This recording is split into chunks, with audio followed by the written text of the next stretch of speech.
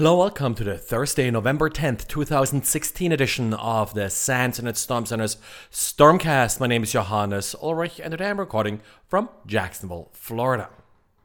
Residents in an apartment building in Finland were apparently without heat for over a week due to a denial of service attack against the building's management systems.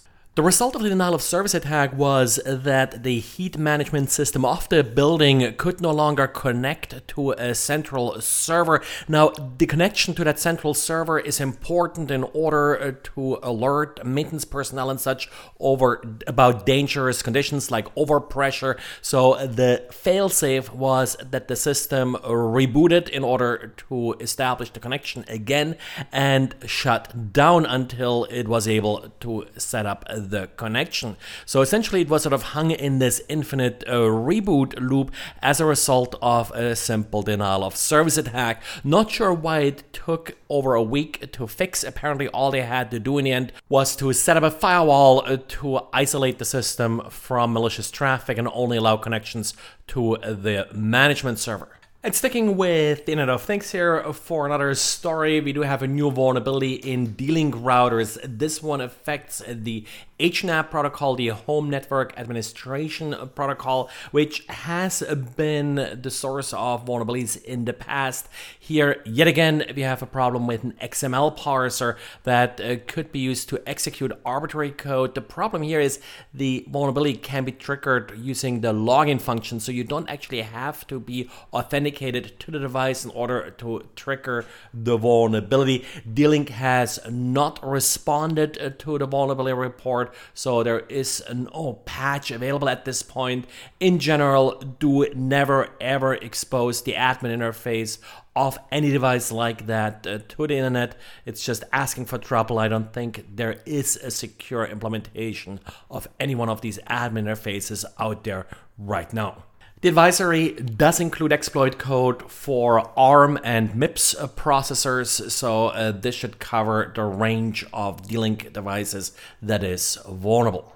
And then we also got proof of concept exploits for two of the vulnerabilities that Microsoft patched on Tuesday. The first one is a denial of service vulnerability against the LSAS service. The second one was the privilege escalation vulnerability, CVE 2016-7255, that was already exploited in the wild. Now, yesterday I mentioned I was a little bit confused about the CVE numbering here. I was actually able to clean that up now. CVE 2016-7255, that's the privilege escalation vulnerability. And then we have 7855, that's the remote code execution vulnerability that was used in the same attack. If you remember, these vulnerabilities were found as part of an actual attack in the wild. The 7855 remote code execution vulnerability was in Flash Player, and then 7255 was used to elevate privileges.